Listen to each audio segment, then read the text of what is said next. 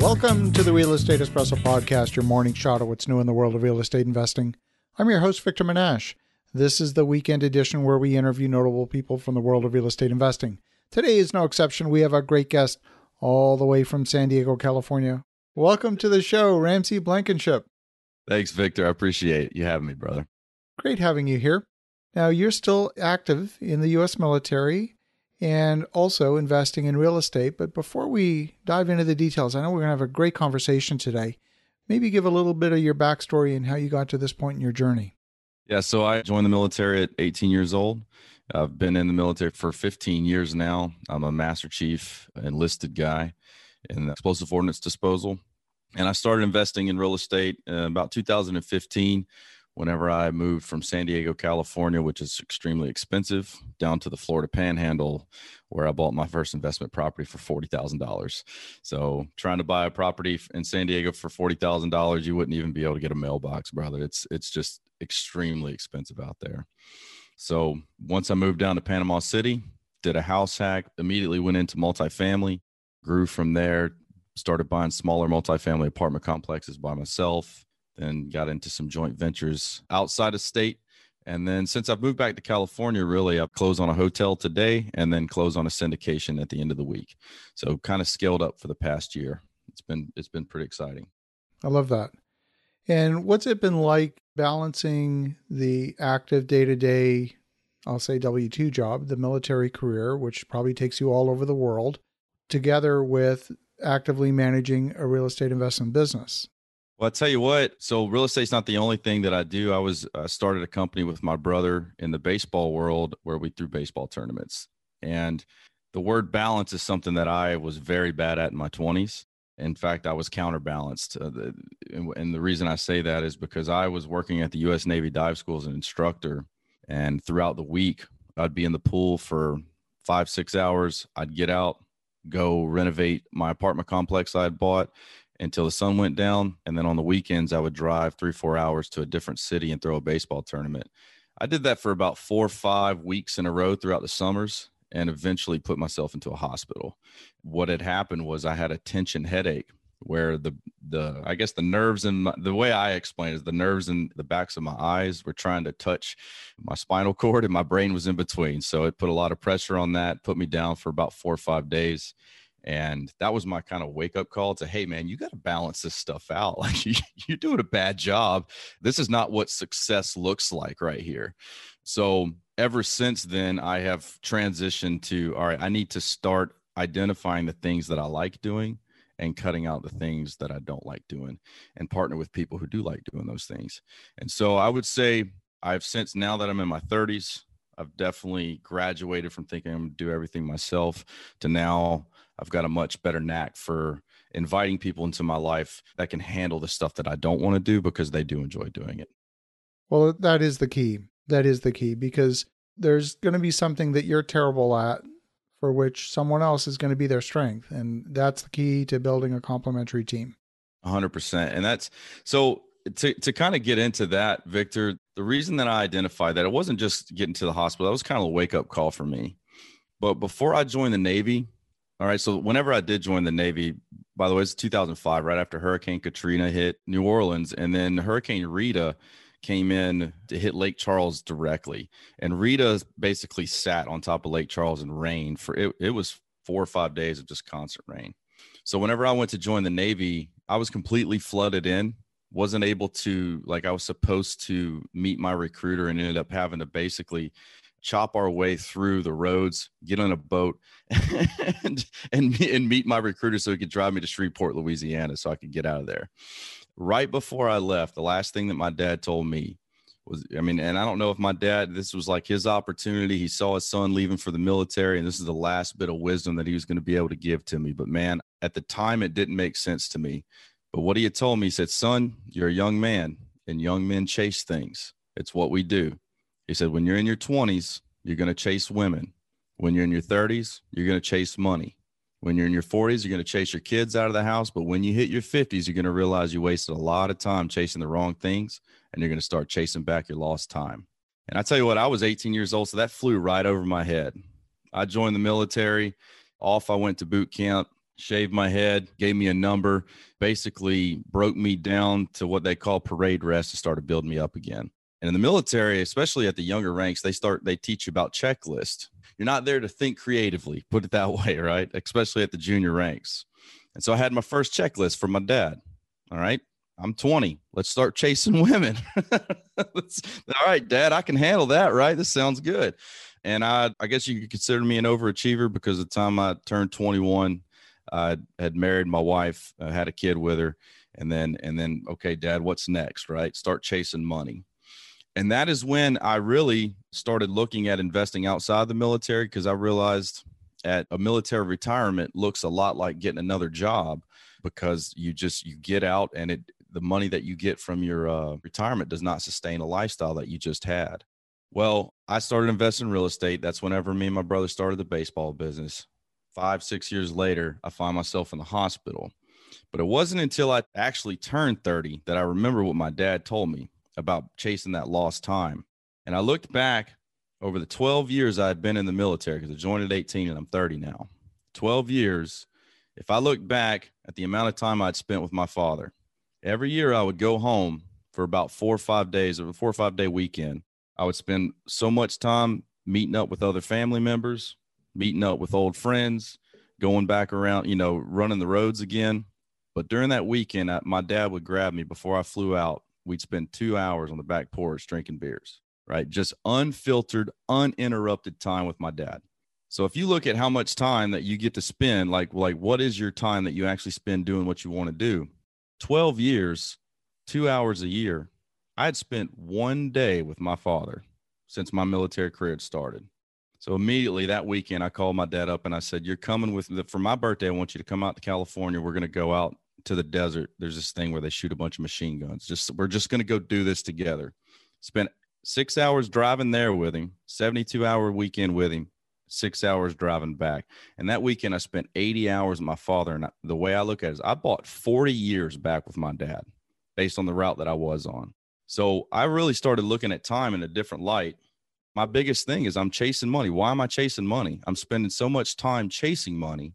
Well, how can I use money to buy my time back? And that's whenever I started actually making money in real estate passively, the way I looked at it is if I make, say, $50 an hour and I can make $1,000 passively in a month, well, divide that by 50. I've bought myself back 20 hours throughout this month. And I call that my cash on time, right? Not cash on cash. What's my cash on time? How much time have I put into this and how much time have I bought back? It's not necessarily about money for me, but money definitely can buy you back time if you don't have to work for it as much. So that is essentially how I look at things nowadays. I love that. Well, it's back to that old phrase, time is money. And so you can always reverse that and say money is time. Yeah, because it gives me the opportunity now. I don't do yard work anymore. I don't clean my house anymore, right? We hire that out. Why? Well, because it's not worth my time. I'd rather be spending that time with my kids. Even if I'm just sitting on the porch drinking lemonade, watching somebody else do the yard work. Hey, man, that frees up my bandwidth to where when I'm spending my time with my family, I've got a clear head. I'm not tired. I'm in a better mood. So 100%. Any investment that I make, I look at how much time is this going to take and how much time am I buying back in the future. I love it. So do you have a particular formula that you use to recover time? Or when you evaluate an investment or when you evaluate a project or an opportunity, are you looking at it through the lens of, well, this is how much it can generate on an annual basis or a monthly basis in terms of cash flow? Or are you looking at it in terms of how much time will this particular project buy me back? And conversely, how much time will this project cost me? The one thing that I can't stand, we were talking about finding team members that complement what you like and what you don't like. For me and the team that I've built, we're doing syndications now. That I kind of explained it to the team because these two guys that I partnered with didn't know each other. I said, look, I've known you guys throughout my life and you both want to be into real estate. So I have the GPS coordinates. I just don't have the map. And so I went out and found a guy who knew the lay of the land. He knew the people. He knew the resources available, but he wasn't very good at planning step by step. So I went and found another guy who gives us the route. This is what's important today. This is what's important tomorrow. This is what's important this week. And that guy essentially if you have all three of us, then I have the GPS coordinates, I've got the map, and I've got the route, then we can get to wherever we want to go. If I would try and do all of that myself right now, I would still be just spinning my wheels and would never have got my first syndication under my belt. So whenever I do look at it, any type of investment, any type of project, I look at one, am I going to be able to do what I like doing? Two, am I going to be able to get this going? I don't want to say set it and forget it, but what I do want to say is I like to do the vision stuff, the creative thinking, the innovator. Is there a way that I can set that up and then pass it off to my task manager? He's very good at understanding what the next step is, because I cannot stand like data entry or doing the same thing over and over, Excel spreadsheets, underwriting. I would rather headbutt a nail gun than do that type of stuff. But going out and meeting people, analyzing deals, putting together business plans, this thing that you pretty much do it once and it's done, and then off to the next one. I love that kind of stuff. So it's not really a waste of time for me. But anything that I can't stand doing, if I see myself having to do it a whole bunch to get this project going, then I won't make that investment. In a mature business, I think it's been said that 80% of the senior management attention goes to managing exceptions, managing problems that arise. It'd be nice if you could focus all of your time and energy on purely the growth of the business.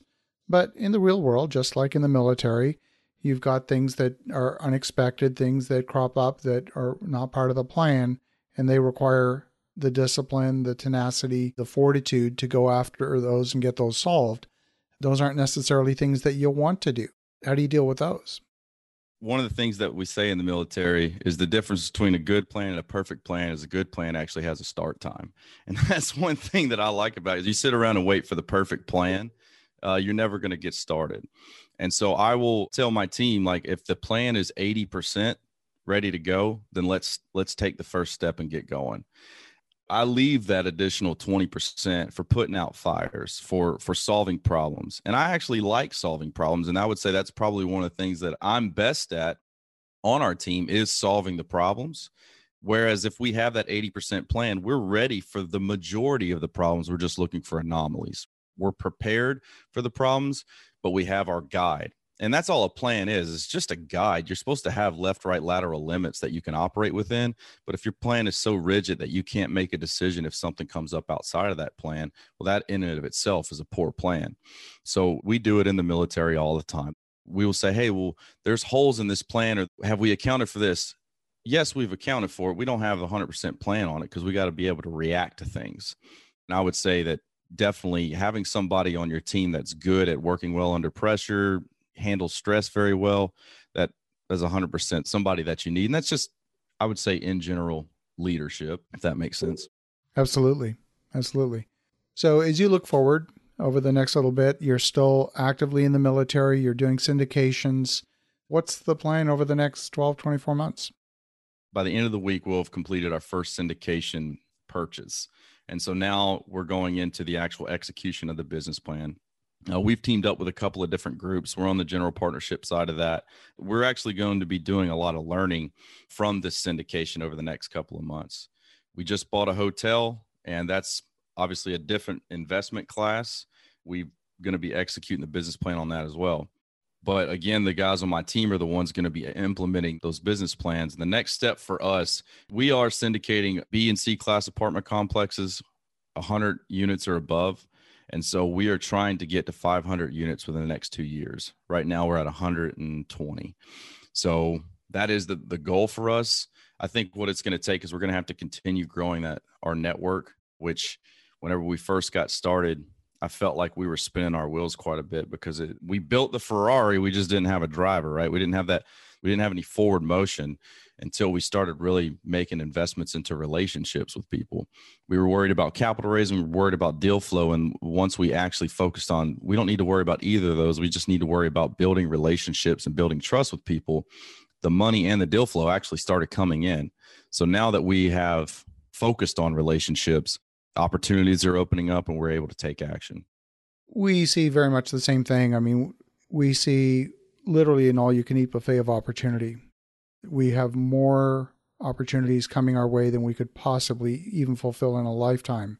And I think that's the result of building those strong relationships. So that resonates very strongly with me. Oh, yeah, that's what I get asked all the time. what comes first, the deal or the money? Like, do you get a deal under contract that you don't have money for, or do you go raise money that you don't have a deal to buy? And again, my answer to that is what comes first is relationships. I wish I'd have known that about a year ago when we first started putting this business together, because that would have accelerated us beyond what our goal is right now. I think it delayed us about probably 6 months because we were just spinning our wheels, worried about the wrong thing. And we finally, because we had that glass ceiling on our head that we weren't able to buy a deal of this size, or we weren't able to raise the amount of capital of this size, we hired a coach. And that coach really, we just focused on mindset stuff and broke a lot of glass ceilings for us. And our first deal out of the gate was a 119 unit apartment complex. So if you would have told me 119 units a year ago, what I would have probably said is that's got too many digits on it, right? Like I'm looking for 19 units, or I was thinking too small. And that was probably my biggest mistake in real estate, was just limiting what I thought I was capable of. And once we hired out a coach, and they honestly just really told us everything that we were doing was on the right track, with the exception of where our heads were at with what we were capable of. And it sounds cliche to say that, but it really, mindset is a huge portion of being able to actually accomplish something. So I love that. Well, Ramsey, if folks want to connect, if they want to learn more, what's the best way? They can find our website. It's realfocus.org. Real is in real estate, focus.org. You can email me at ramsey@realfocus.org. If you have a podcast or you want to get your name out on a podcast, you can join our Facebook group, which is Real Estate Podcast Hosts and Guests.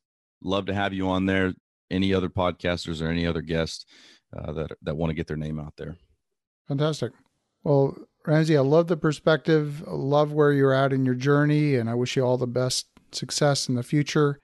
And for the listeners at home, definitely reach out to Ramsey at realfocus.org. That's realfocus.org. And in the meantime, have an awesome rest of your weekend. Go make some great things happen. I'll talk to you again tomorrow.